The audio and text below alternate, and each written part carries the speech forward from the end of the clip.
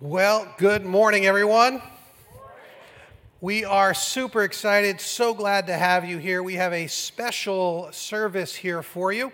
As many of you know, over the last year, the conversation of race in America and even in the local church has been brought to a head. And we, as a congregation, it's been over a year now since the murder of George Floyd. And as a congregation, we were, of course, like many, surprised at what happened in our nation.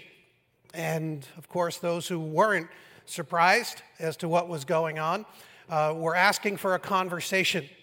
And I particularly was saddened that even our own congregation did not do as well as I had hoped during those very difficult days.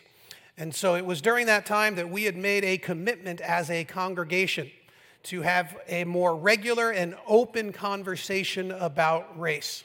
Because this issue, this area of biblical justice, which it is, this area of biblical justice is key and vital in both understanding what the scriptures teach us about the gospel and what the gospel entails, how far it goes into our own lives and our patterns of thinking and into our culture.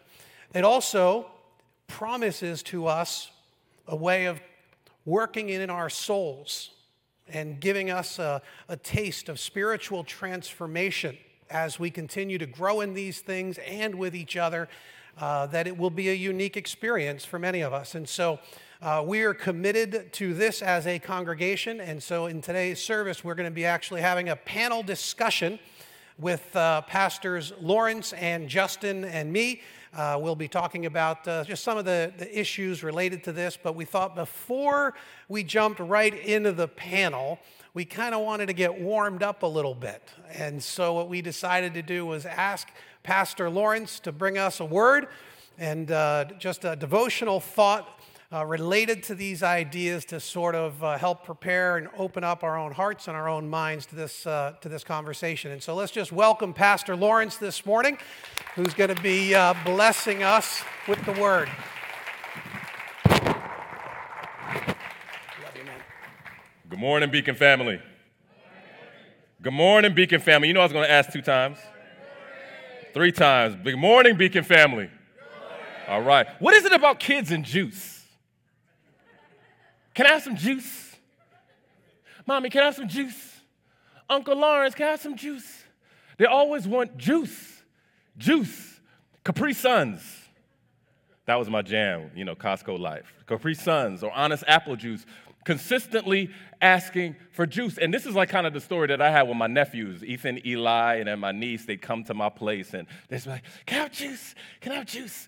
And I felt bad because I felt like it was my parents reincarnated, right? Because, what did they say when you kept asking for juice? Drink some water. Drink some water, and it's like with kids, drinking water is kind of like, like the Wicked Witch of the West. They're like, oh, I'm melting water. No, I don't want water, right? But something about juice, man. Now, the thing about them drinking so much is not so much that they like juice or they drink water, is that they drink it all the time. All day, all night. And me, I'm a little concerned because, children wet the bed. Children wet the bed. And, we spend money on our mattresses. And you'll be asking them, you'll be like, you know what, man? Be careful. I need you, tell me, did you use the bathroom? I need you to stop drinking, but they'll consistently do it. Now, this was a full circle moment for me because, back in the day, me as a child, I'm going to keep it real with y'all, we're family, right? I would request juice and water all times of the day. All times. Problem was, whether they told me I could have it or not, I would drink it anyway. And since we're family Beacon, I'm going to be honest with y'all, I was first team all wet the bed between the ages of 5 and 7.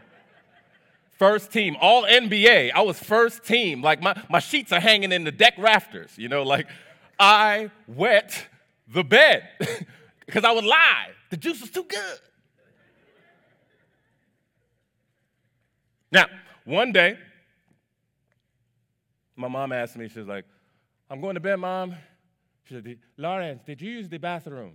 I'm like, Nigerian, I'm like, yes, Mom. I was lying. And I went to bed, and voila, I was all Michael Phelps, all up in my bed. So after I woke up in the middle of the night from this gold medal performance, I decided to do something really smart. I was going to change the sheet. She's not going to know. I creeped into the little cabinet. Everybody got that cabinet, got all the sheets and everything. I took the sheets. I threw the other sheets in the closet. So I'm the only one that has their stuff retired in the rafters. Okay. So I changed the sheets up. I'm like, all right, cool, she ain't gonna know, you know what I mean? So I remember waking up, going through my day, walking, and my mom, she comes through the room and she hit me with the Tom Cruise, Jack Nicholson in A Few Good Men type of joint, she was kind of like, hey man, did you wet the bed? I'm like, Mom, you can't handle the truth, right? Like I was lying. But I tried to lie. I'm just like, no, I didn't. She was like, Lawrence, did you wet the bed? I'm like, dang, man. Now, it wasn't so much that I got caught. I'm like, how did I get caught? This was a foolproof, I covered it all. I'm be real with y'all. We family, like I said, you know how she found out? Brace yourself. The smell. She was able to know something happened because of the smell. She opened the door to my room, smelled something was off, and she was able to trace it to the source. She was able to pull back the sheets, stain on the mattress. And the sad thing is that I couldn't even tell because I was so immersed in it. It smelled normal to me. No matter how much I tried to act like it didn't happen, no matter how many sheets I changed, I couldn't cover up the smell. I couldn't cover up the stain. And because I couldn't even reckon with the consequences, she told me, use the bathroom. I lied. I tried to act like what I did didn't even happen at all. You can't bury history because the truth always finds a way to resurrect itself. You can't bury his story because the truth, Jesus, always finds a way to resurrect himself. We tend to want to bury things that we can't handle, we can't deal with, things in our lives, things in our family, things in the world. It's too messy. It's too complicated, too heavy. We bury it and act like, it didn't really happen. But the worst thing is that even if we don't even bury it intentionally, even if we weren't the ones who buried it, if we're unaware of history of what really actually happened, it warps our sense of reality. We walk around in the bedrooms of our lives and it all smells normal. We call pee potpourri. We say lies smell like lilies. And the aroma of our world is as pleasing to God, our Father, as the aroma of my room was as pleasing to Cornelia, my mother. Unless we seek out history. We seek out the truth. And listen to the people who come into our lives, our worlds, the world, to tell us there's a smell. Because seeking out and believing history is believing his story. Seeking out and believing all of history is believing all of his story. Because even in our declarations of faith, we're being asked, do you believe in history and his story? Do you believe that Jesus came from the right hand of the Father, lived, died, and was resurrected to the right hand of the Father? It is a declaration of faith, as it is a declaration that something happened in history. Jesus did walk the earth. He did come. I believe in Jesus, but I also believe in history. I believe in his story. One and the same. And consider this, even after Jesus was resurrected in the early church, or even documented in Matthew, they were acting like it didn't really happen. They were saying this really didn't happen. They would call it the empty tomb hypothesis. That no, the disciples planned it all out. And so when he went to the tomb, they would take his body, as opposed to Jesus actually being resurrected. Think about the gravity of that. Because if Jesus did not resurrect, if the Holy Spirit didn't raise him, then everything that we have built our entire faith on, this church, everything is false. If that wasn't true, if that didn't happen in history, it is all false. This is why we must understand and believe history, because believing history is believing his story.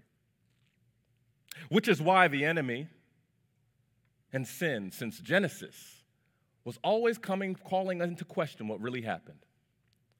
In Genesis 3, chapter 1, the serpent, it says, now the serpent was crafty than any of the wild animals the Lord had made. He said to the woman, did God really say you must not eat from the tree in the garden? He must say, did God really say? He was questioning history. Did it really happen? Did he really say that? And what's most insidious is that she acted like God didn't say anything.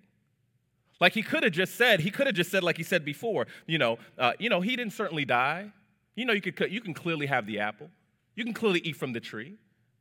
But no, he starts with questioning, did it really happen?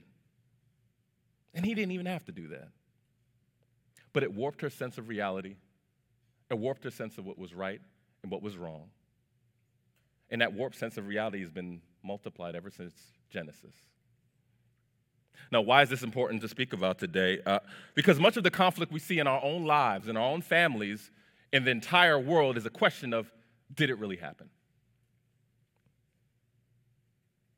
It's rooted in a distorted view of history. An incomplete or an incorrect understanding of what happened, and it leads to a spiritual pride and blindness. That even though in our world we don't smell anything, there are people outside saying, I smell something. And unintentionally, just like Adam and Eve, we ourselves find ourselves hiding from the truth or unintentionally hiding the truth. During slavery, the enslaved masters would teach the Bible, but they would take out the entire book of Exodus. They would take out the book of Exodus and act like Exodus didn't happen because they were overwhelmed with what this may mean, what ideas these enslaved people would get. They gave them incomplete history and called it his story.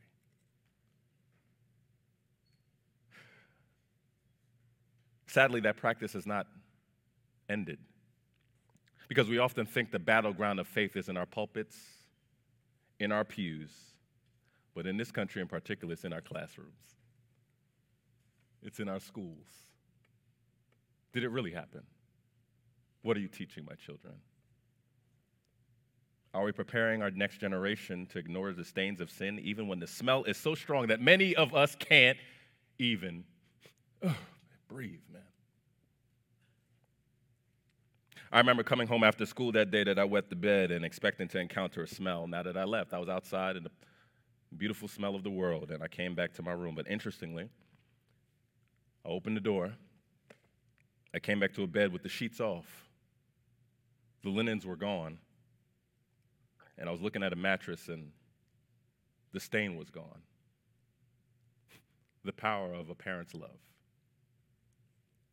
After the death and burial of Jesus, Mary Magdalene, Mary, the mother of James, and Salome, went over to the tomb with spices to anoint Jesus' body. They were expecting a horrible smell, an odor, a stench of a body decomposing. Yet their own desire to please God brought them to the source. The light of the world went to a dark tomb. The salt of the earth brought salt to help the body of Christ not decompose. But something miraculous happened when they arrived to a tomb.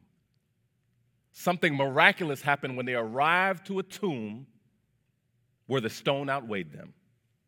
It was rolled away. where the stench would overpower them, it was non-existent. Where the blood-stained linens that wrapped the body of Jesus would be present, it was gone.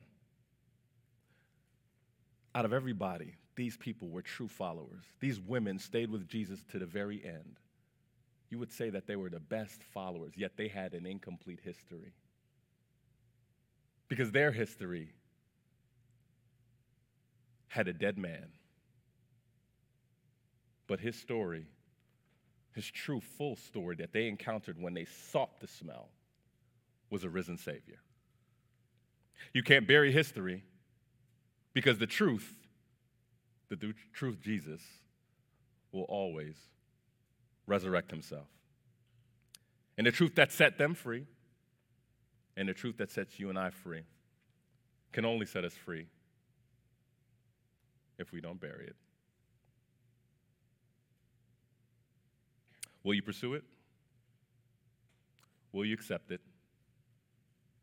Will you believe it? Let us pray.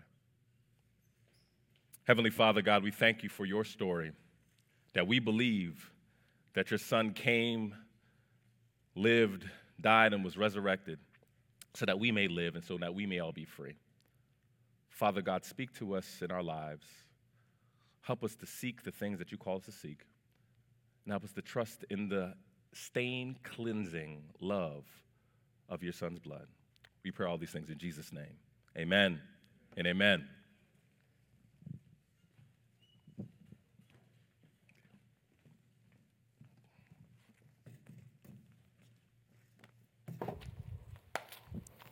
All right.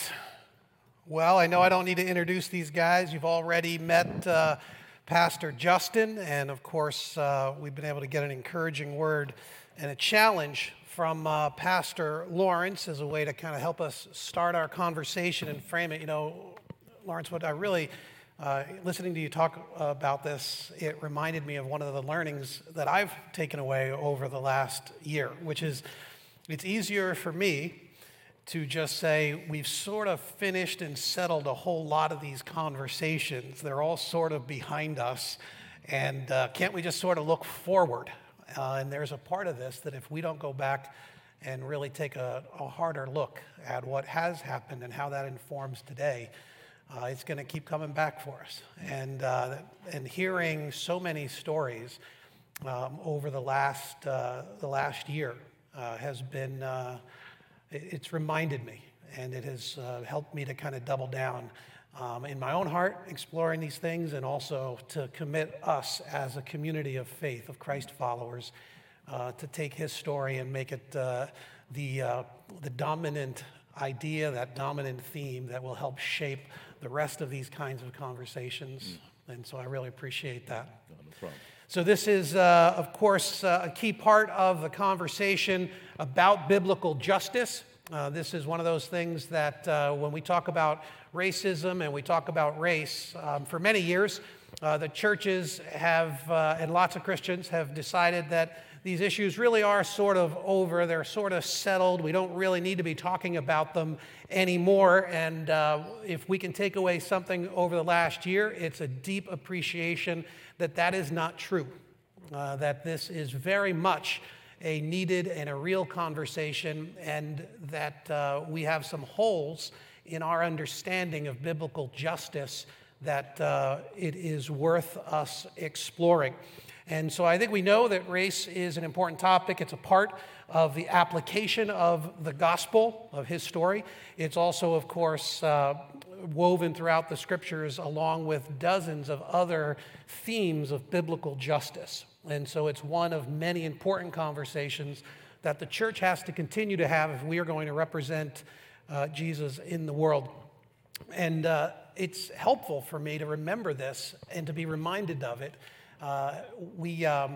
It was just this last year, Cheryl was sharing a story with me that it just made us very sad. She was out for a walk, a jog with a friend of hers. And they were going down the sidewalk and kind of getting moving. And her friend noticed that her shoe was untied. And so the two of them stopped abruptly and bent down to tie her shoe. But at the time, my wife was still looking down the sidewalk, and she noticed there was a black man running toward them out for a jog. And when he saw them stop suddenly, two white girls on a walk, he stopped suddenly with a panicked look and looked around and then crossed the street, which seemed like an attempt to not make them more nervous than they seemed to be when they stopped. And of course, it's, there's so many layers to it, and you look at it and you go, this was all a thing that shouldn't have happened in our culture. And of course, my wife came home sad because she recognized that this is, in fact, his normal experience.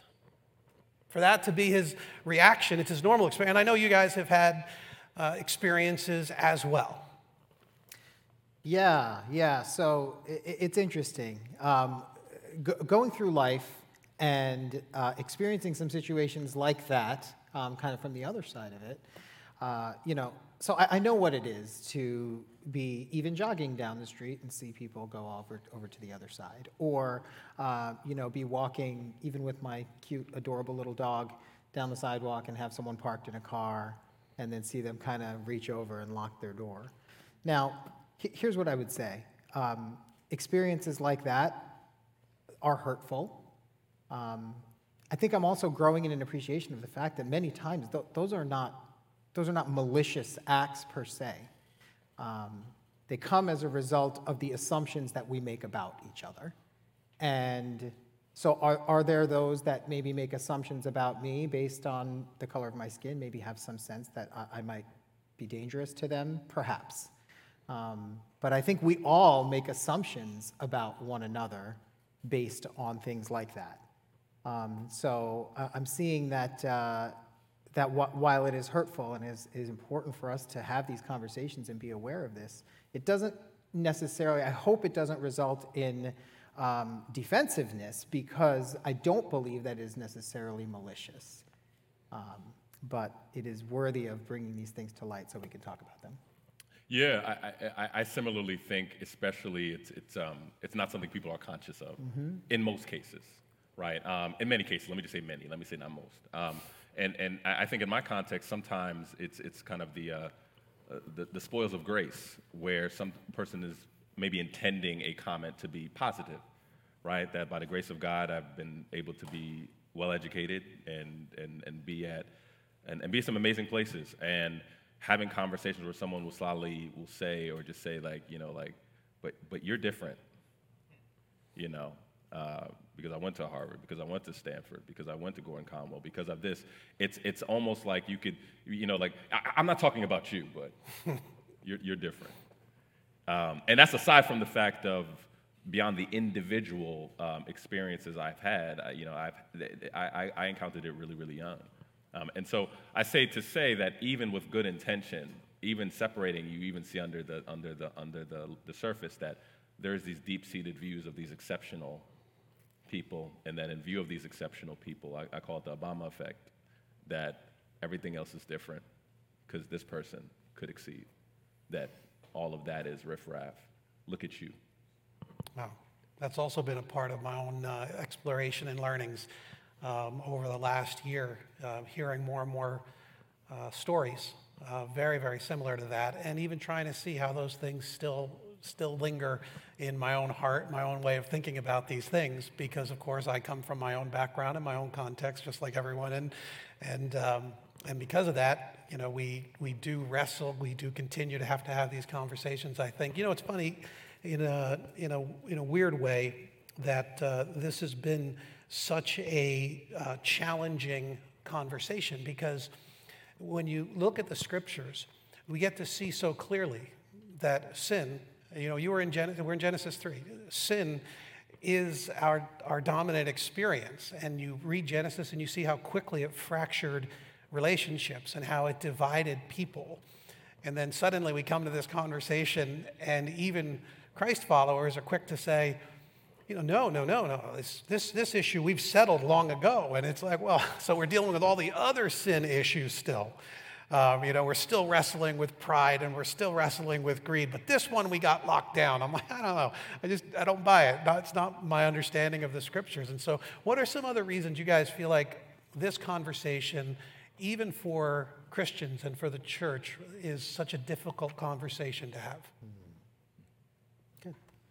Yeah, I think there are two parts of it. One is this view of, but it's not me. No one wants to feel bad. And I think there's a context even from Genesis. We'll accept that we've inherited sin from Adam. Yet we weren't there in the garden. But somehow, we struggle with the expression of that orthodox, that theological principle when it comes to people before us. That wasn't me. But I'm like, Christians, I think there's something about for such a time as this, as Esther says, that maybe we were called because we were the most spiritually equipped to be able to handle an issue like this because our theology says that we've inherited an unfair exchange, that we have taken on a sin of something that we did not do. And so I think the reality of that shows you just how blinding sin is, that even for Christians, we celebrate Adam, and I'm born in sin, and I am, right? But then when somebody says, look, you inherit, which one is it? Right? And so I think this just shows just how much we need a Savior every moment of the day. Because the fact that we celebrate that, but God may have equipped us to be able to handle the issues because we have like theological resources to deal with that. It's just, I think that's part of the issue. One issue, but I'll stop there. Issue.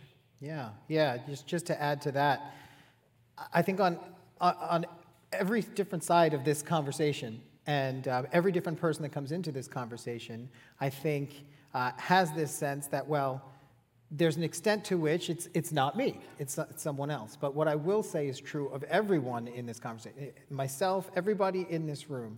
It's that in the brokenness of our world and the brokenness of our humanity, we are prone to feel threatened.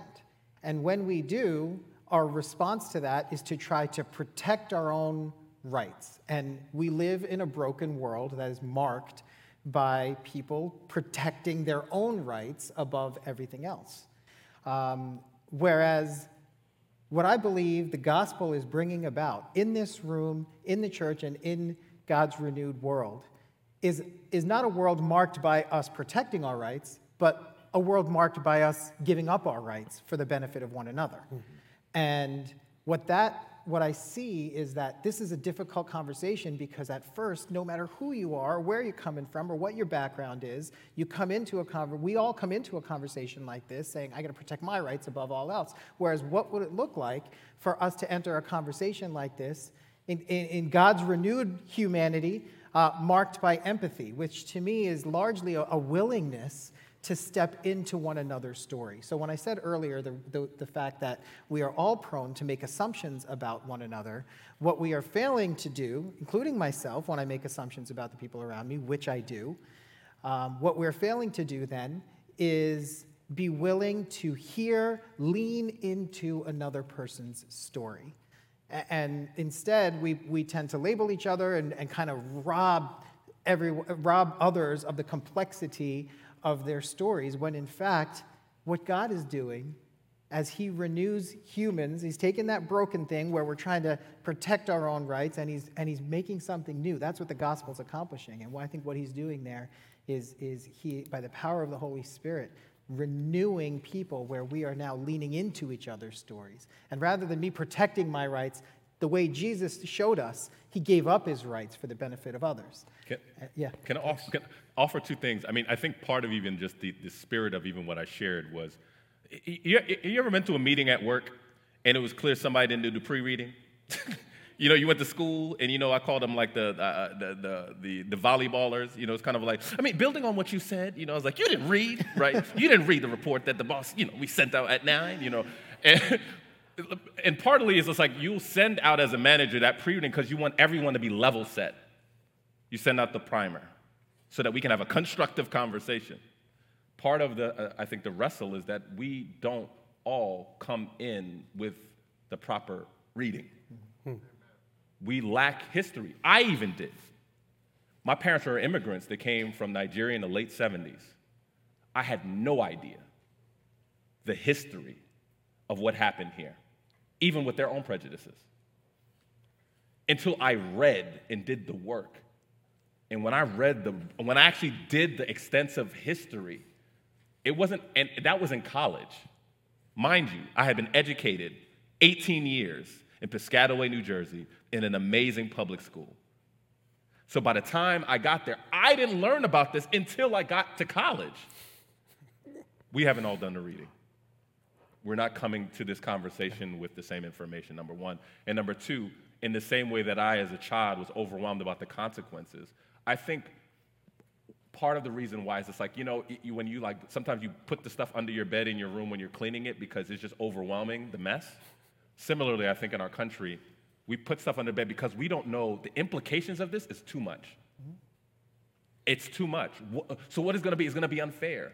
And then you bring yourself to the parable of those who were get paid a certain amount of wages and they came in early. And then someone who came late got the same wage. And you're like, what happened? I think there's that part of our spirit that is kind of like, that's unfair. What this is going to mean is unfair. This is too messy. How are we even going to deal with this? Put it under the bed. So I think those two things. Pastor Lawrence, I think that for me was one of the things that was difficult when we started this renewed conversation about a year ago. I was in my head, I was all in. I figured, this is great for this country and our church to be wrestling with right now because these things have to change. We have to figure out what's going on. We have to explore these things. But inside me, there was this sort of resistance that I couldn't quite identify. And I realized that the way I was raised was that color blindness was essential. And so I was being told from a very, very early age, you're not supposed to look at color, you're not supposed to talk about color, you're not supposed to, and so if you're going to be, and to me, that was progressive when I was a kid. Like it felt like we were ahead of the people that were racists. And so, and I think probably because my mother, my mother's Spanish, I'm half Spanish, Puerto Rican, and so I think for me, I was like, well, of course we should be colorblind. And so having the conversation so much about it felt like the racist thing to do. And so it took me a while and a whole lot of people of color who were saying, no, you're missing it. We actually want to talk about this. We need to talk about this. We want you to try to understand and enter into the empathy piece. I think that's a great encouragement for us. Yeah, I think part of the reason, so what the two of you are talking about is related, because part of the reason we try to avoid the conversation altogether is because it is in many ways easier to just shove it under the bed. And the reason we want to do that is because there is hurt surrounding this conversation. From every person involved in it, from every background, there is hurt. And the empathy piece comes in when we are acknowledging that hurt. I will say that, the notion of color blindness is, it does a disservice to what God is in fact creating and renewing in his world. Any Play-Doh fans out there, or your kids play with Play-Doh, right? So when my kids were little, they would take Play-Doh and they would take the different colors and they would make some grass, and then they'd take the blue and make a little ocean, and they'd be right next to each other. And then they'd take the yellow and make a sun, and they'd do all these different things, and all these colors were right next to each other. And then it would be this beautiful thing. We'd be like, oh my goodness, you're so talented. Then they would take all the Play-Doh and put it into one ball. And what color does it turn? Can anyone even describe that color? It's like, is it purple? Yeah, I'm not sure. I'm not sure what it is. Right? And the beauty of those things that made us different from one another formed a beautiful picture. This is what God intended all along. That not that we would be the same, but that we would be one. And I think that when we ignore race and we don't talk about it, one, we ignore one another's hurt, but we also do a disservice to the beauty of God's creation, that we are not the same. The three of us up here are not the same, but we make Jesus shine and the gospel shine when we're one. I love that. We one of the things that I was encouraged by over the last year and even challenged by. We were starting to watch some of the great videos that were being produced and read some of the books that kind of drilled down into these topics. within the church community especially. That's where I was most interested. I understood the society, the culture was kind of going through its own thing and its own convulsions. I was really interested in trying to figure out how this works in the Jesus community, where we ought to be one and where we ought to be able to talk through and wrestle through these kinds of things. And this conversation of systemic racism continued to come up over and over and over again. And once again, I was somewhat surprised. And, just, for clarification's sake, we're not talking about critical race theory kinds of things. I know that's a big hot topic right now out there and stuff. I'm talking about the fact that there are systems in our society that are geared against favoring one over another or designed to help favor someone over another, intentional or unintentional. That's not even really the question, but whether or not these systems exist. And I was taken aback by how many Christians I heard who were in denial over this, which seemed odd to me because a simple reading of the Old Testament seemed to be God and the prophets continually talking to us about how our own personal battle with sin will manifest in systems that are unjust. I mean, and you'll see it. There were economic systems that God put in place to sort of level the playing field. He constantly critiqued the judges who would take bribes and who would not treat the poor fairly. He also went the other way to say, you can't treat the poor better than you would treat the other. There was a sense in which the prophets were trying to deconstruct systems that were hurting God's children. And that's a whole lot about the foreigners and all of this kind of stuff throughout the scriptures. The question of treating the people in bondage and poverty in different ways because they themselves had experienced it. It's woven throughout the whole of scriptures. Can we just talk a little bit about that idea of how race and systems sort of interplay a little bit? Yeah, it's this is heavy. I mean, I think even me just sitting in the book of Isaiah for my own study, you just recognize the impact of just king's decisions. And, it's like the people were, the Israelites were just not really following what God was saying. But, because of the sin, or I'm even going forward to Hezekiah, or because of the sin of the people, or the sin of the king, the people suffered, right? Or because of what the people did, right? Moses suffered. Right? There's these pictures of this kind of interplay of back and forth, and the king has power. The king has executive power over the nation. And so I think this piece is hard because I think, again, part of it is education. We've been taught to believe that racism is individual attitudes. That's it. I'm not a bad person, just don't treat that person bad. It makes it, and so that resolves it so nice and neatly. And because our knowledge base is limited to that, we don't understand that the same people actually were running companies. You know that if a boss doesn't like you, you may not get a job, right? You understand the implications that may have for your family, right? If that person does not like this person's sexual orientation, you may not get a job, right? That injustice, think about that. Think about systems. Imagine if all the people in that company didn't like a certain set of people. Think about now what that happens. Think about they then expand companies. I come from business. I was in a business for most of I was an investment banker. Then I was a consultant. And you see the power that these individuals have. But whose names are on the companies? Over the majority of companies that we actually work for are someone's last name, some family's name. You don't think they had attitudes? You don't think they had any institution about if you started a business, wouldn't you want to work with people you like? Now think about that at scale, at the verticals of industries. And I think because again, once we see that word, our brains confirmation bias and block out. When you actually just break it down in that fashion, you'd be like, it doesn't make sense if we don't think that institutions don't manifest what individuals think and feel, right? And so I think that's part of the issue is, again, our education around this is really about individual attitude, and it's just like, no, it's institutional. It's always been institutional. Mm-hmm. Yeah, no, I think that's really important. I think we need to realize, it's really a Western thing where we're this individualistic, right?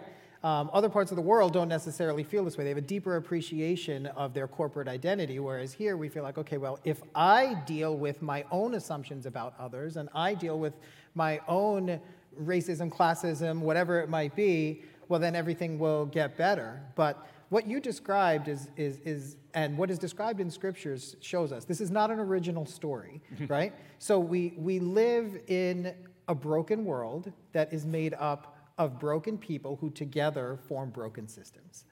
But I think that we have to appreciate that those systems don't get healed, repaired individually alone.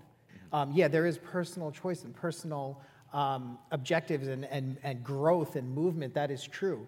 But what the gospel shows us, and the reason why the authors of the Bible spend so much time talking about what God is doing in community, is because this community right here is a system. Just like every corporate body is a system. And the current systems are broken because the world is broken. But as I said earlier, God is taking this broken thing and he's building something new. I heard a pastor say recently, talking about the church, saying, could the last be first in here? Could this be a place that is marked by generosity and compassion and a willingness to give up our rights for the benefit of another, and live out the fullness of God's renewed world, what he's doing in renewed humans and what he's doing in a renewed community and the ways that he's renewing his world at large.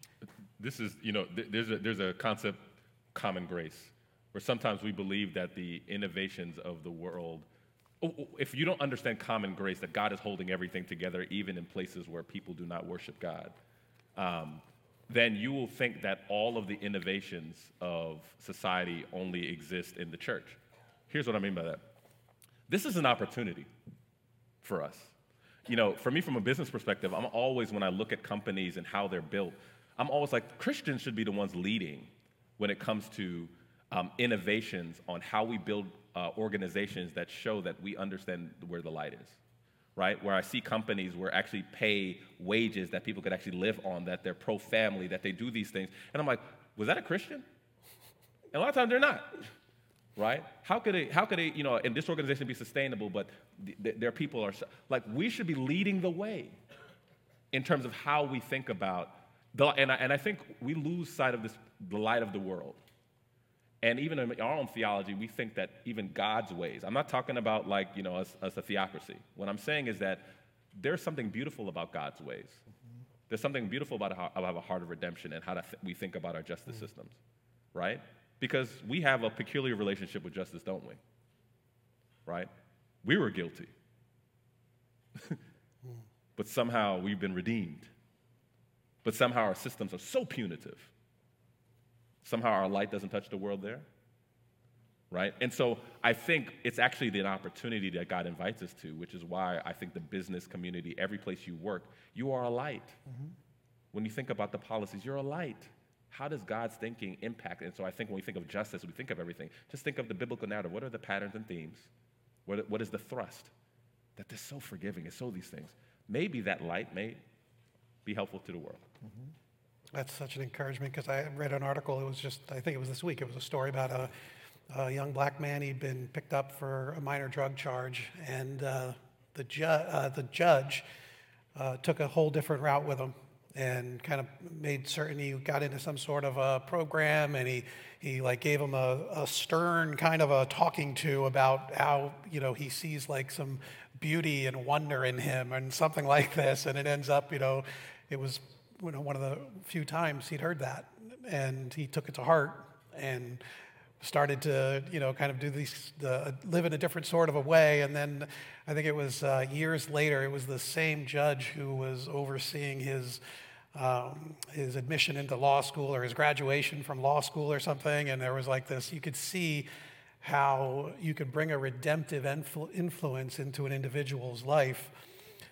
But of course, if you have position of power, you can bring that same restoration into the systems that you are a part of. And so often when you talk about the kings who would do evil in the Old Testament, it reminds me of the kings who also did good, right? They were the ones who, in the vein of Abraham, were actually living the promise of Abraham, which was to be a blessing to the world. And so you see others throughout history doing that, and just an encouragement to me to say, let us do that, let me do that, let my family do that, and of course our spiritual family, to try to encourage us all to be those sorts. So tell me something if you had like an idea or two or a thought about something that a person who is interested in this conversation, or maybe who isn't interested in this conversation, but maybe ought to be in some way, or those who want to do something. Like just something practical, some next steps from your perspective that we could take away from a conversation like this, and really the whole of the last year. Yeah. I mean, I would start with this, not to sound cliche, but what does it look like to do what Jesus did? So, what would Jesus do? That's good. I almost would say, we should abbreviate it. One of my favorite authors, Dallas Willard, frames it this way. He says, what would Jesus do if he were you?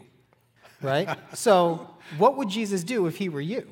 So, what blows my mind when I read through the Gospels is that Jesus was going around and everything he was touching was getting his goodness and his light on it. And sometimes that was physically healing people, and sometimes it was just filling people with hope. He was just bearing the presence of God everywhere he goes. And what the gospel says is that is now true of every follower of Jesus, that we get to bear his presence in the places that we go. So at a minimum, what does it look like? I mean, just one or two things that come off the top of my head would be even what we started, or at least what I had mentioned initially in this conversation about empathy, about Jesus was willing to hear and lean into people's stories. When his friend Lazarus died and Martha and Mary were weeping and he knew Lazarus was coming back, he knew he was going to bring him back in just a few minutes, he leaned into their story and he grieved and he wept with them. And whether it's an individual that's grieving or an entire ethnic group that is grieving in some way, what does it look like for us not to respond in a way that protects my own right and robs them of the right to grieve, but bearing Jesus' presence and saying, if you are grieving, I'm going to grieve with you. And maybe there's lots of conversations to be had. And maybe I'd like for you to understand my own pain and my own grief. But when I see you grieve, rather than holding on to my rights, I'm going to give up my rights for your benefit. And I'm going to grieve with you. And I'm going to empathize with you. One of the many things that Jesus did. So what does that look like? I loved what you talked about in businesses, in your environment. What would Jesus do if he were you in your setting? And what does that look like? So, yeah. I love it. And I think even taking it even a step further with love is always difficult when we talk about it in the public square because all of us define love differently. We also have a different version of Jesus in our mind, right, about what Jesus would do. I think there are two things that I think are important. Number one, there's something about Acts 17:11 in the Bereans where they went back to study the scriptures to see if what the apostle said was true. Disciples are students. They're learners. Teacher, teach us. We need to go read and actually learn our history and really learn it and read it as much. And I think this is a heavy one because it's humbling to believe that we're so educated but know so little about the reality of this country. And I would start there because no matter what you do, if you don't have history will always override. It will always override. And so if you are not starting from a baseline, you're going to struggle because you still don't understand what really happened. And so I would challenge Christians to be Christians, to study the scriptures and study the history because our scriptures are part history. And I think that's part of the pattern. Number two, I think this is a helpful framework that part of our pride, and I'm saying everyone involved in this conversation, there's almost a low-level pride to it, which is that if that were me, I would be different.